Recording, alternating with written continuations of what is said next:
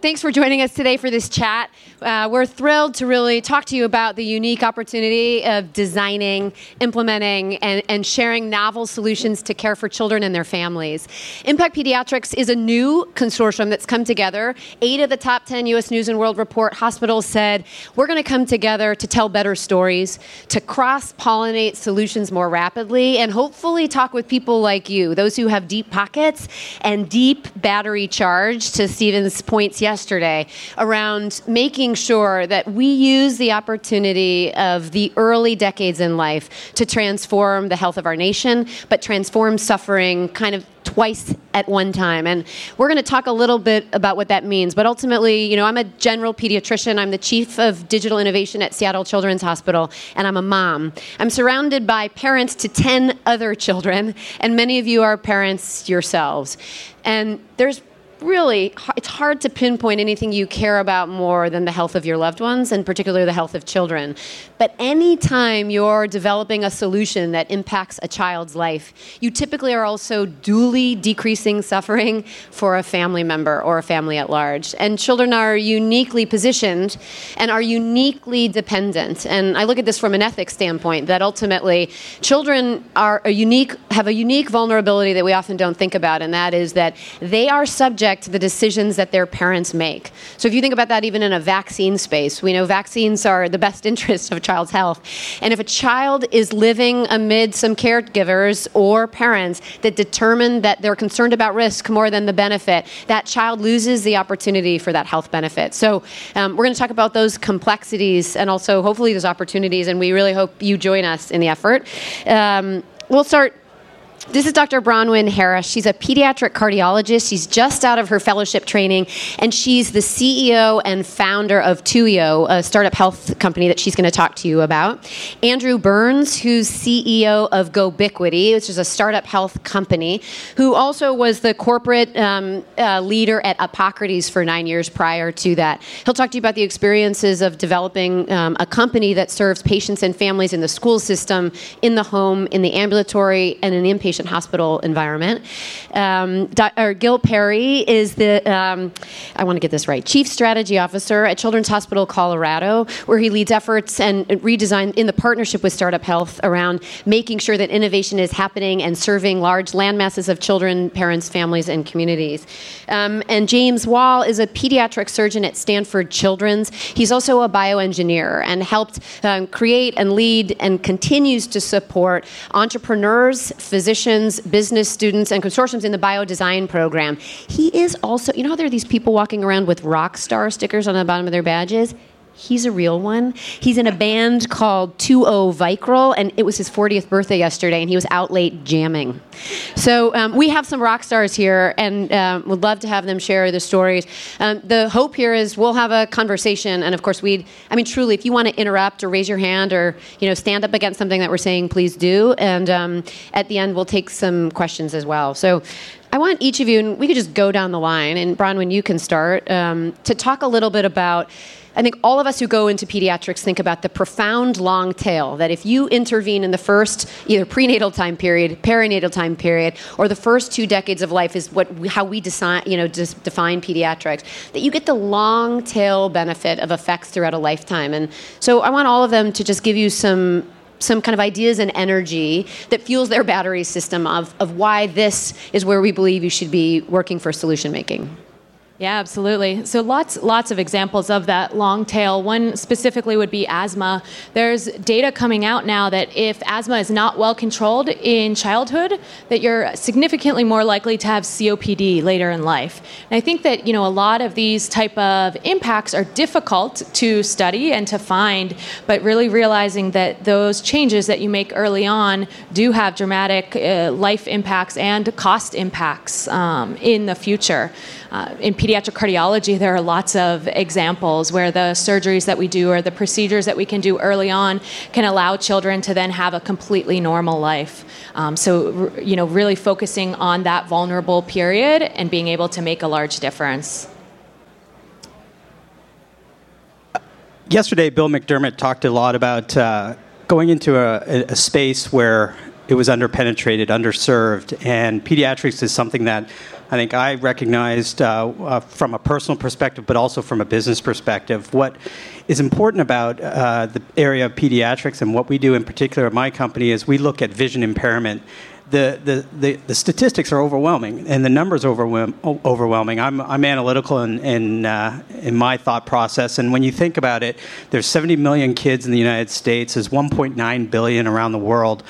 And there's a lot of challenges around access, and that would be a theme today. And what we have seen, and what I see in the area of vision screening, is that so much of vision is around prevention, and there's a lack of access for that early detection and prevention. And there's some compelling stats, not just the fact that 80% of children aren't screened until they enter preschool, but more compelling than that is that just disease states like myopia, which is nearsightedness, disease states like amblyopia, which is where you lose sight in one eye, they have long-term effects. Amblyopia, for instance, has an annual impact of $23 billion in terms of income and quality of life on the U.S. economy alone. By preventing it early, you can actually avoid that long-term expense. You want to get me? I can opine on that, but go, Gil. Okay. So at Children's Hospital Colorado, we also think very importantly around the concept of health span. And so the return on investment from a perspective of how do we improve the child's health span long term. We have 3 million kids in our 7-state region that are relying on us. And so now is the time for us to partner with Startup Health and to identify ways that we can improve the way we care for kids. At the end of 2015, we reconstituted our vision statement. And our new vision statement is Child Health Reimagined, Realized. And the key thing is reimagining the way we care for kids is not just a tagline. It's a culture that we have infused within our organization. In a partnership with CU Innovations and Startup Health, we are now a hub that not only provides opportunities from a child health perspective, but there's an adult partner with UCH and the School of Medicine that allows us to be a hub for innovation to rewrite the book in child health. And so now is the time. We're going to rewrite the book with child health and look forward to working with you as potential partners. You know, and before you go, James, I mean, I think the opportunity here, too, is that, I mean, we are, like, throwing ourselves on the table saying to you at Impact Peds, you have elite children's hospital and organizations. They have the reach of researchers, patients and families, and wholly dedicated staff.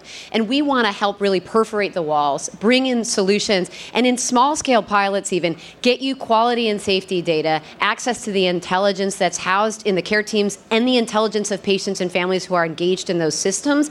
And we want to get you the data that you need, and then come to people like me, and I will scream about it in every media channel I possibly can, so that this happens faster.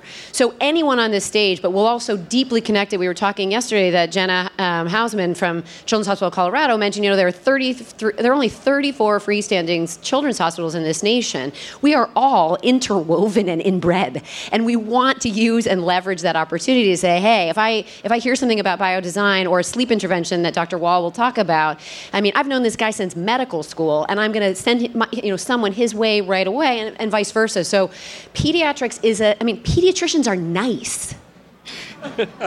Like, really. Pediatricians are really nice and different to the 50% of clinicians across this country who are burnt out. Pediatricians are not at that level. So we're up there with the dermatologists. We're pretty happy because we care for children and we care for families, and we get to relieve suffering that comes from sleep disruption and the improvement of prevention of disease, like mentioned yesterday by Joe Biden, the HPV vaccine. That's an anti-cancer vaccine. We feel good at the end of the day. That guy cuts out tumors from kids and they live a normal life.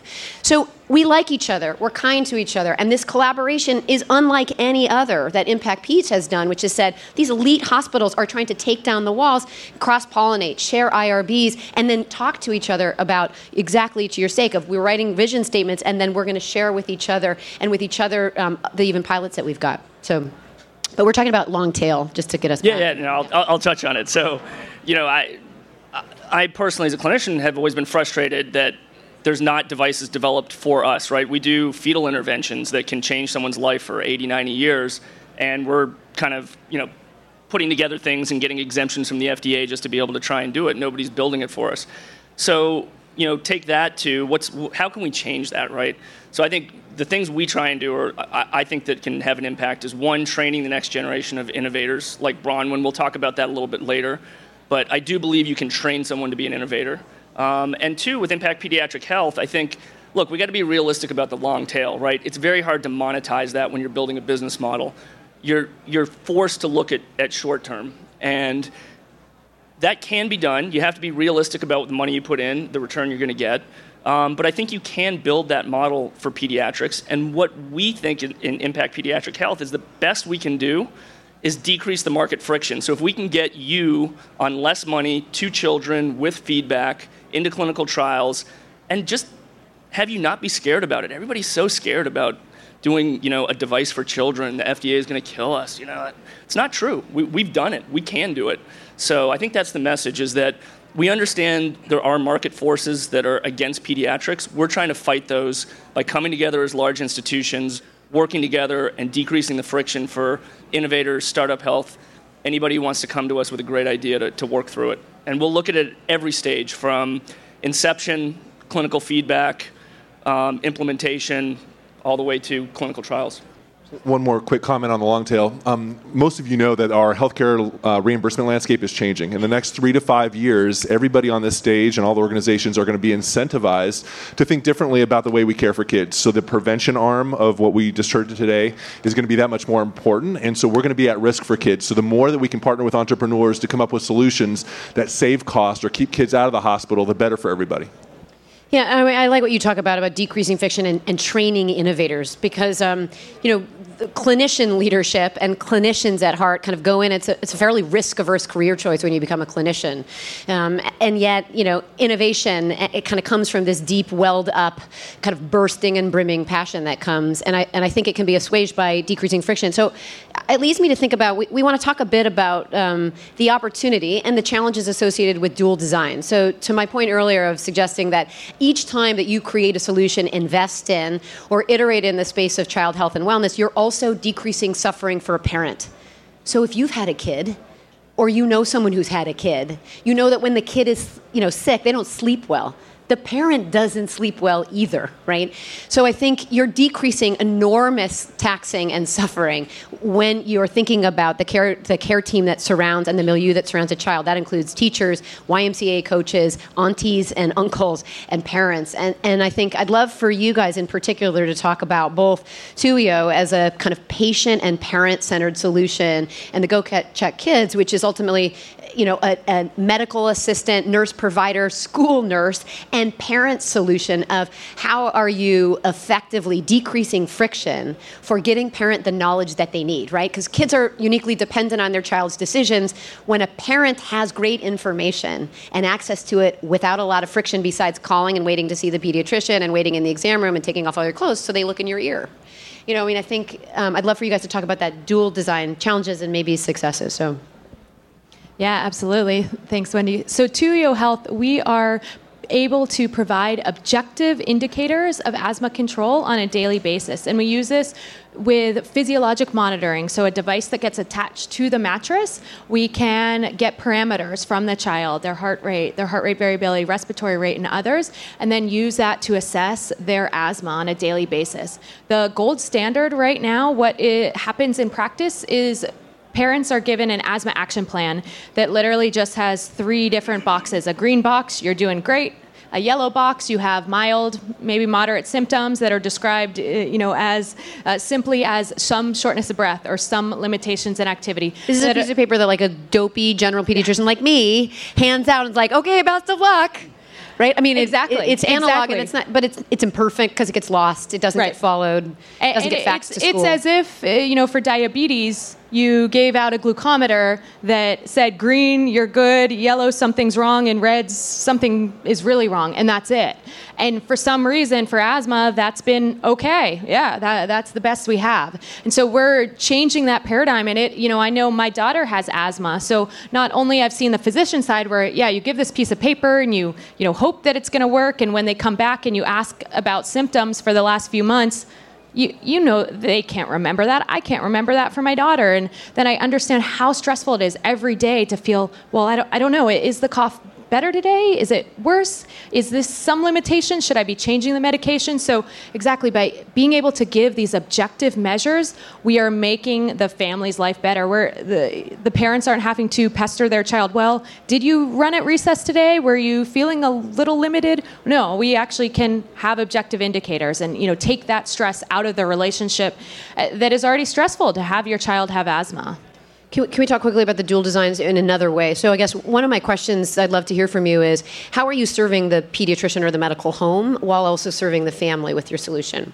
Yeah, absolutely. So, in chronic disease and exactly going to the, moving more value-based care, that we want to enable families to manage their child at home, give the plan, and use the plan that the physicians gave. We're not at all replacing the physician. It now gives them better information when they're talking to their physician and a better understanding of when they should be talking to their physician, when they should be reaching out because their asthma isn't as well controlled as they might have realized. Wendy, can I just add one thing to this? Yeah, I think the theme here is enabling parents to manage the health of their children, right? I mean, it almost gets to autonomous parenting, not quite, but I mean, it really, it enables them to manage that, and that is completely unique. Right? That design challenge doesn't exist in adults, and we've had multiple teams through BioDesign that have designed for children recently, and that is one of the lead design criteria before you get to a solution every time is how do you enable the parents, and Bronwyn's a great example of how they've done that. And yeah, I think for us, what we've really seen is that we're trying to identify the specialty test and bring it down to the other health constituents to allow them to get engaged. So in the U.S., there's 900 pediatric ophthalmologists. 900, that's it. And those are the individuals that actually really can understand and evaluate, do a full workup of a child's vision. What we're trying to do is really build upon that objective test, allowing the primary care physician to have that ability to screen, but also enabling the other influencers in that ecosystem. So what we've done is built an application that's leveraging commonly available technology, the smartphone's camera as well as the flash, and it's allowing, in a simple, easy user interface, allowing those influencers to really screen that 80% of the population that isn't screened.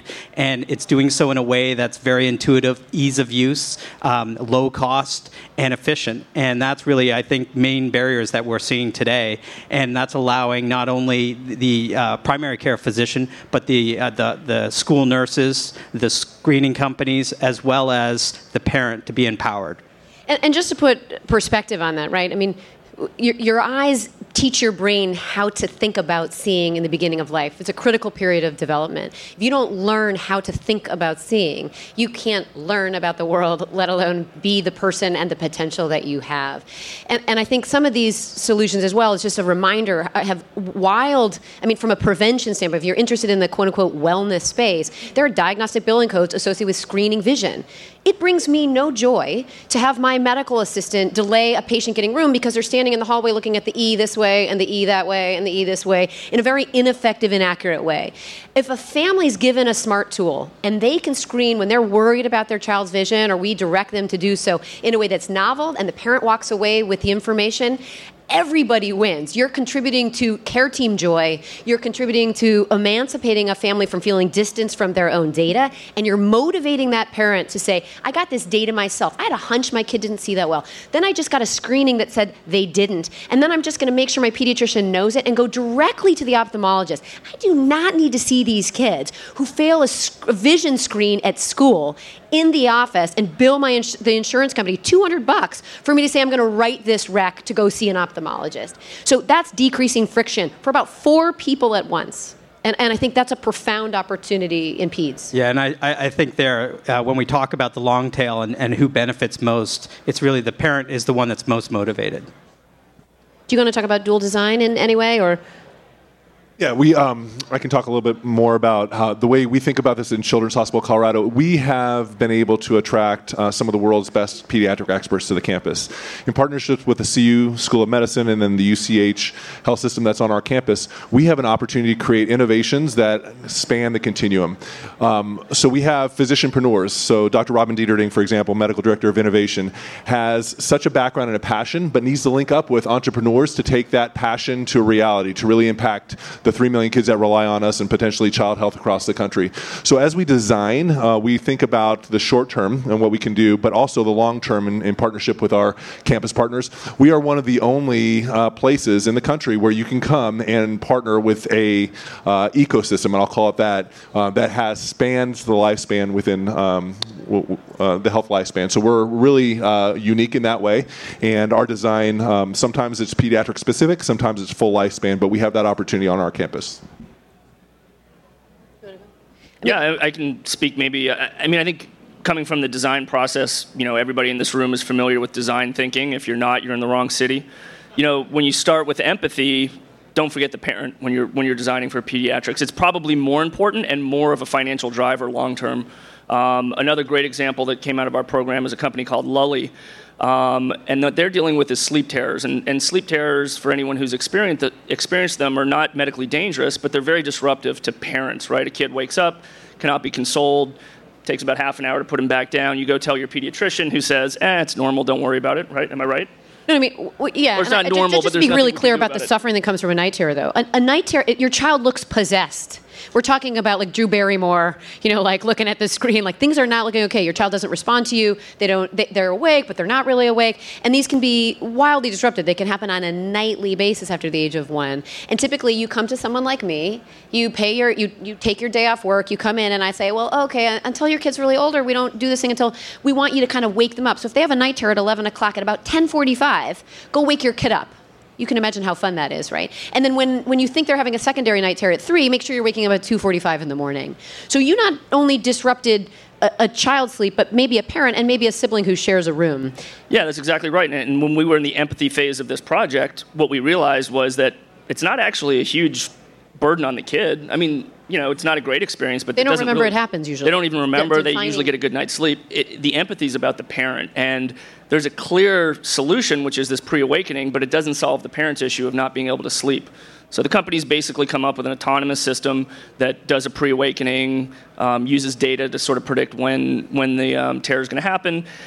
They then pulled the great coup, thinking ahead of time, of FDA regulation, realized sleep isn't really that regulated, so they're below the radar. They hit a price point where parents are absolutely willing to pay for it in order to get a good night's sleep. And they've taken off 5 stars on Amazon, and it's really a great example of early empathy with the parent, leading to a great design, simple product that solves something that, truthfully, the medical system didn't even really identify as an issue because they weren't really thinking about the parent here. Yeah, and they circumvented the pediatrician, and that's okay. Right? The pediatrician can hear about that in a wellness visit. The list of things that are covered in a wellness visit can be, 15 to 20, and the drivers of what I'm supposed to get done in that. If someone says, I figured out a solution for my kid's night terror, you've actually checked the box for a care team and pediatrician in general, too. So I think there's resistance that at first glance, physicians will try to hold on to the paternity of caring for these. But to Gil's point, as we really shift to managing populations and being reimbursed based on smarter population management and narrowcasting information, these kind of circumventing the parent, just like the two of your solutions as well, or circumventing, the pediatrician. If the pediatrician can be informed, either from a parent or digitally, great. But don't be scared of those solutions. In fact, you should puff up your chest with them and just align yourselves with smart enough pediatricians who don't think they need to hold all of that. Should we move on to the next topic? We have a question from the audience. Do we have a microphone that That's really exciting. We just innovated the panel that way. We didn't wait till the end. Yell it out. Yeah, you could just yell it out. I'll repeat it. Yeah, do it. Here it comes. Thanks. I've had the privilege of working with pediatricians for the last 6 years. I came out of technology and now run operations for Allied Physicians Group in New York. And I guess it was Gil who mentioned earlier about taking risk with kids. And I'd like to see if we could just talk a little bit about that, because I don't actually believe that we should be taking risks with kids. I think that we should be talking about it in different terminology. Maybe it's doing investment in prevention. Most of the children that pediatricians see are healthy, and we need to focus on prevention. So we talk about it just starts with a well visit. Come in for that well visit every year. Allow us to talk to the parent, allow us to talk to the child, and allow us to hit all the criteria that we're going to hit on a yearly basis.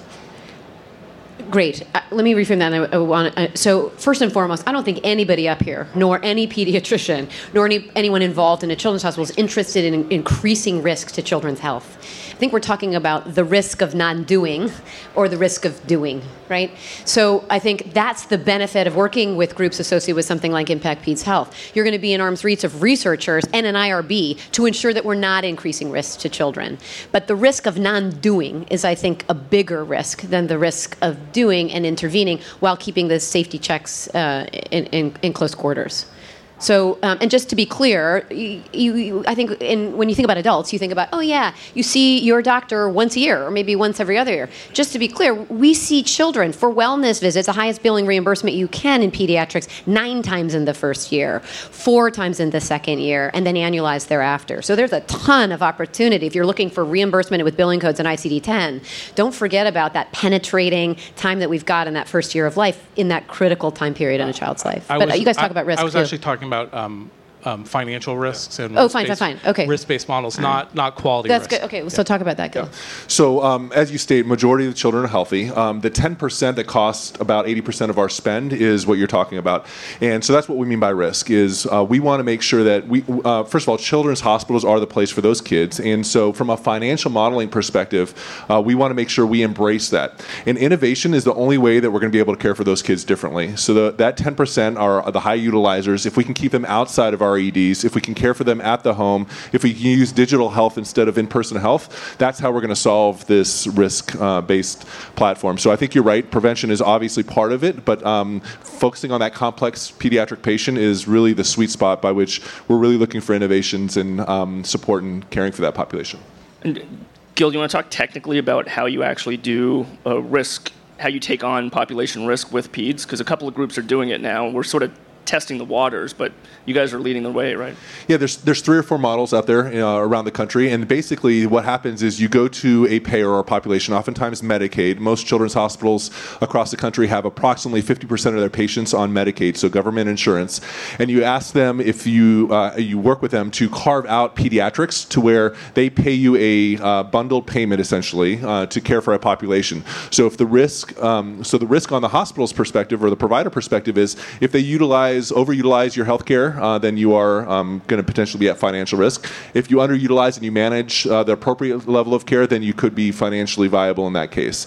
Again, you can see the importance of why technology is critical in doing that, especially if you think about that population who has social determinants of health that don't allow them or don't enable them to optimize their healthcare. Really, really important. So it's all about developing a model that incentivizes prevention and keeping kids out. And no longer are we looking for fee-for-service where we get paid for every single kid. We're looking to mitigate that risk leveraging technology.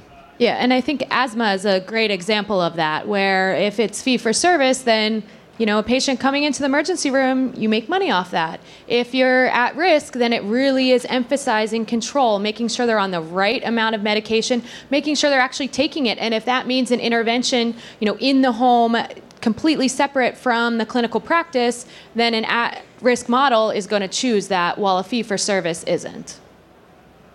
I think there was Rodrigo, do you have a question?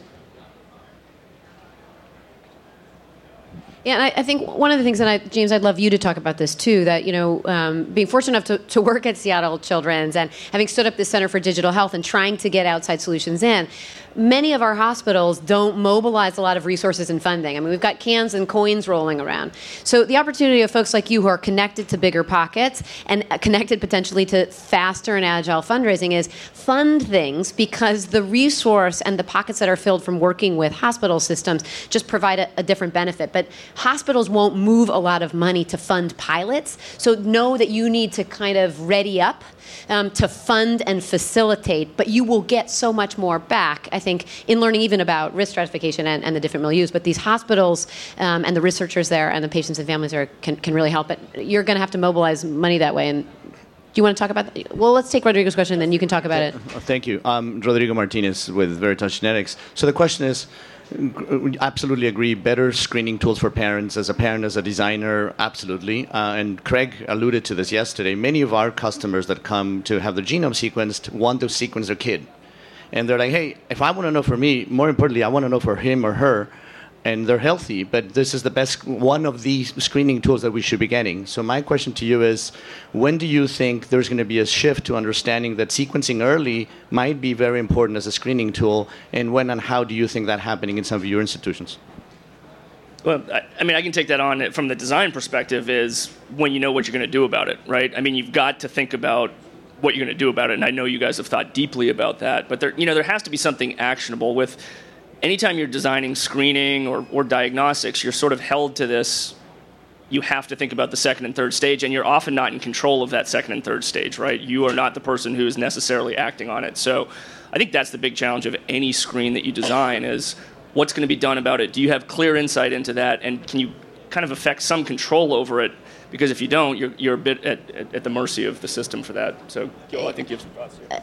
Yeah, so it's all about clinical validation. And so University of Colorado Anschutz Medical Campus, what we try and do there, we have over $100 million worth of pediatric research happening on that campus today.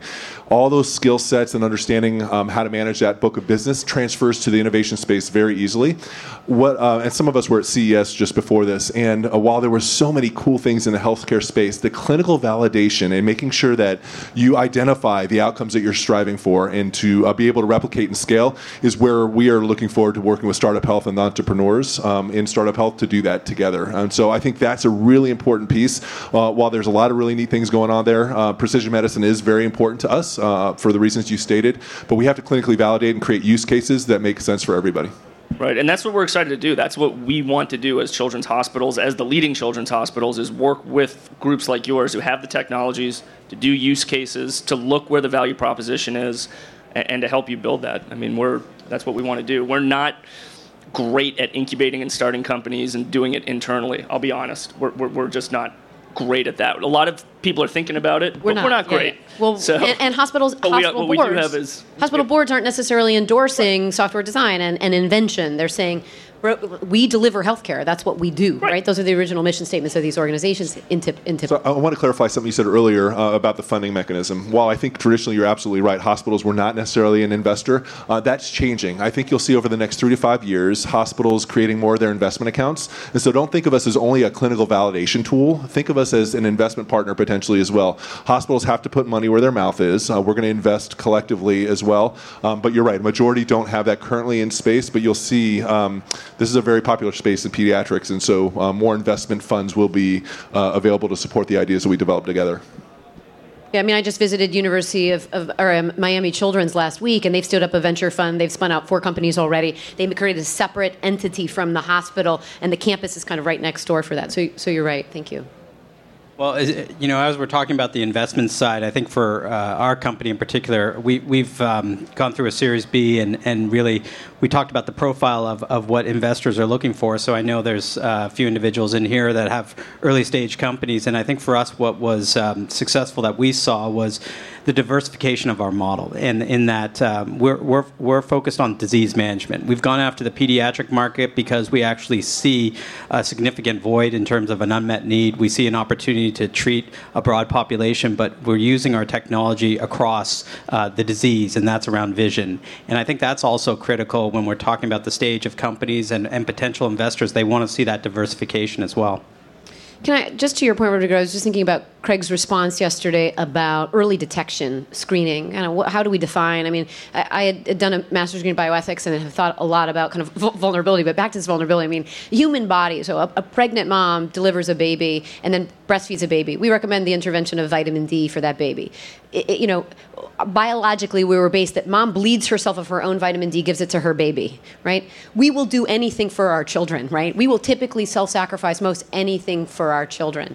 And I think to the point of early screening, early information, and housing a huge data set, there's something called the vulnerable child syndrome. And I mean this sincerely. It isn't just pushing a ton of information about a child when we don't have clinical validation of what we do with that.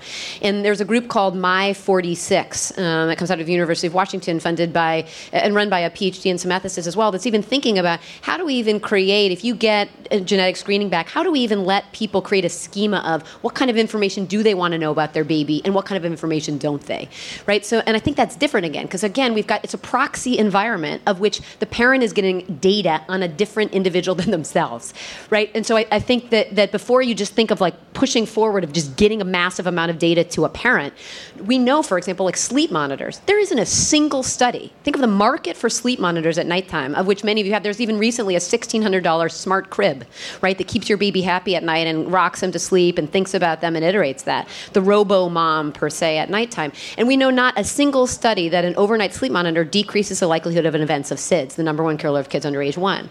So we have a business that's been built entirely based on the fear of your kid stopping breathing, and the intervention has no clinical validation. But the pulse of the community is, I'm scared about my baby. And so we don't want to increase fear by pushing a bunch of data and actually redirecting money and resources from poor people's pockets who buy sleep monitors who don't need them. And I think that, as a corollary, you just have to keep in mind that clinical validation is so exquisitely important when protecting children.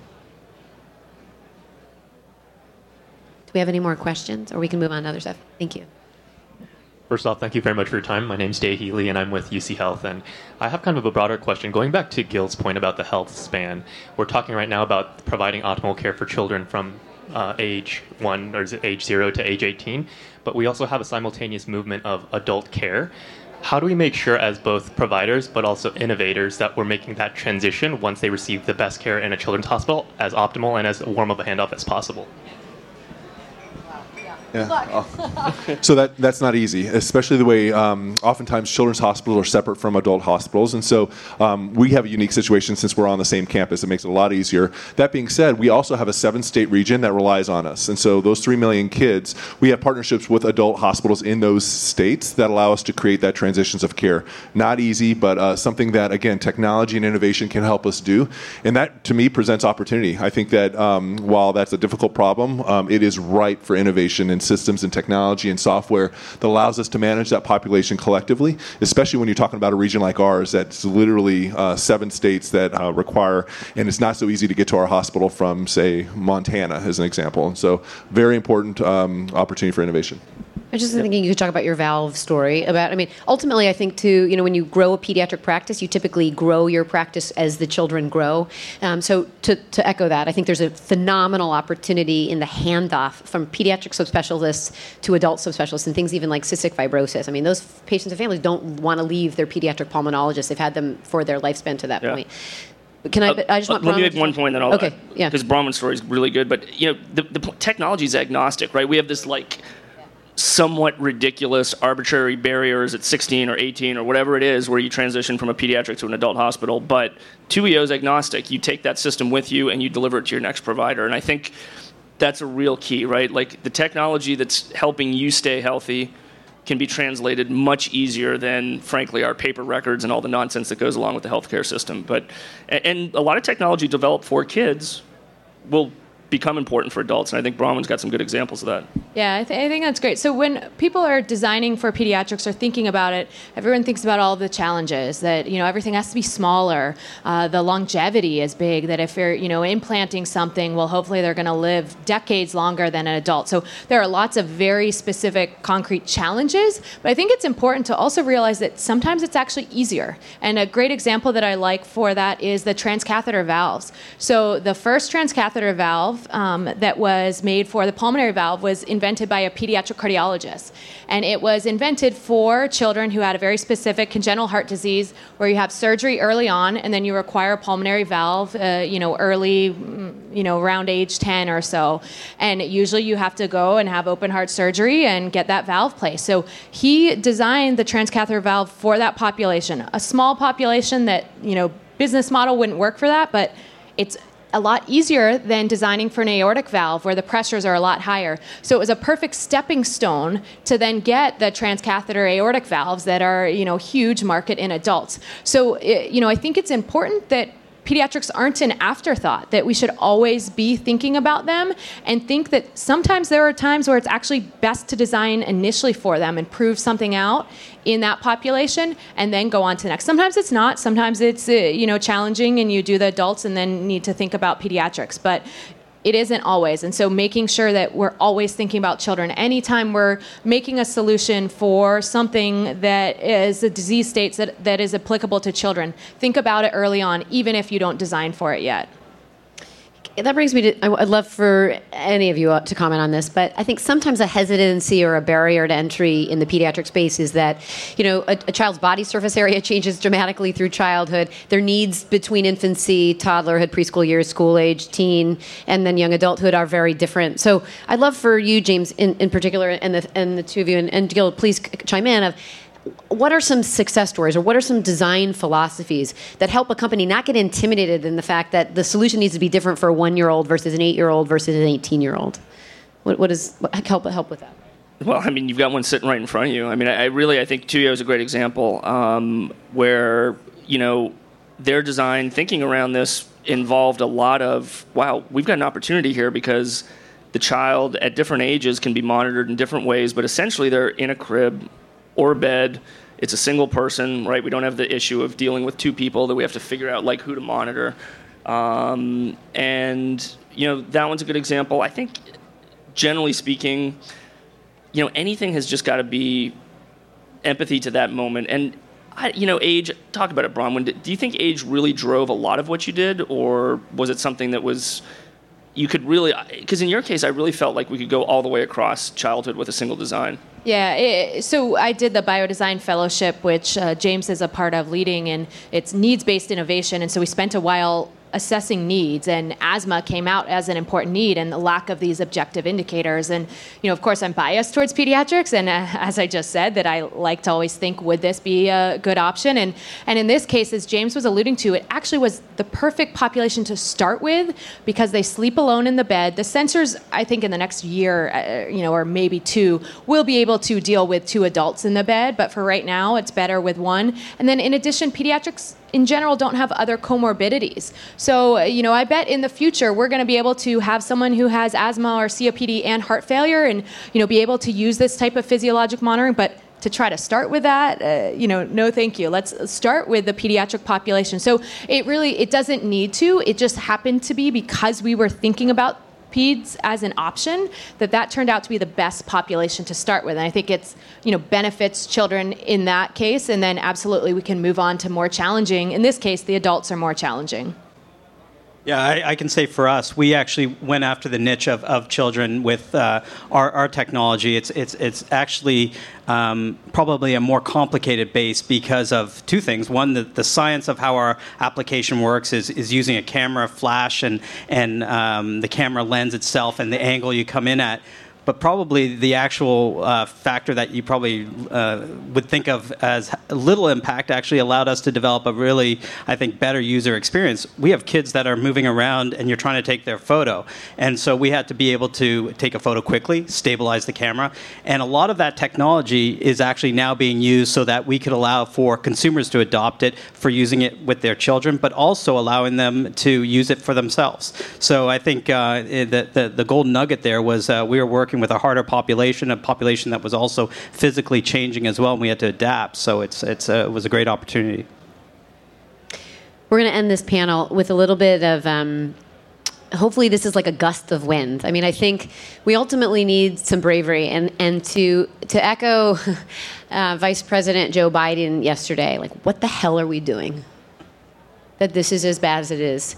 And I'd love each of the panelists to go through and just talk about, kind of in a closing moment, what can you give this audience to inspire a little bit more bravery in how you go forth when you leave today thinking about your opportunity with children and their families?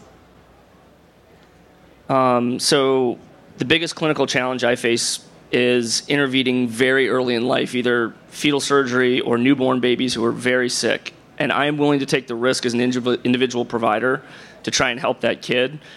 I wish the system beyond that would take that same approach to healthier children to keep them healthy. We as clinicians will take every risk we can to help the sickest kids. We need to keep healthy kids healthy, and the technology's there. We need people who can figure out smart models to do it, and smart approaches to it.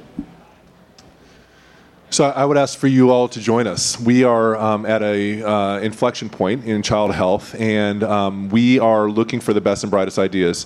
We on campus have now an infrastructure by which we can support you. When we make a commitment to those entrepreneurs that we collaborate with, we are committed, and we're going to solve child health together. And so through our relationship with CU Innovations and Startup Health, please reach out to us as you have ideas. We will vet and identify based on priorities, and those who we commit to, we will commit, and we will solve child health together. For us, it's very clear that the challenge we are seeing that's greatest is around access. And it really requires the ability for a whole health ecosystem to come together. And for us, we really just look at it for our company. We look at it as saying we want to create brighter futures. But what the commitment has to be across the ecosystem is innovating for tomorrow. So I'll just re-echo what I was saying before, that in general in our lives, children aren't an afterthought. They're often the top priority or a focus. And why is it that in health and in innovation they are an afterthought? That you go for adults first, and then okay, can we address children? So what can we do so that pediatrics are not an afterthought? Well, join us on this rocket ride. We're really thankful with Impact Peds and our kind of growing partnership with Startup Health. And don't hesitate to reach out to any of us and anyone in Impact Peds to think about how to dialogue about these problems. Remember that pediatricians are really nice and they work their little tushies off. So our batteries are charged and we're ready. And thank you so much for joining us today with this Moonshot discussion.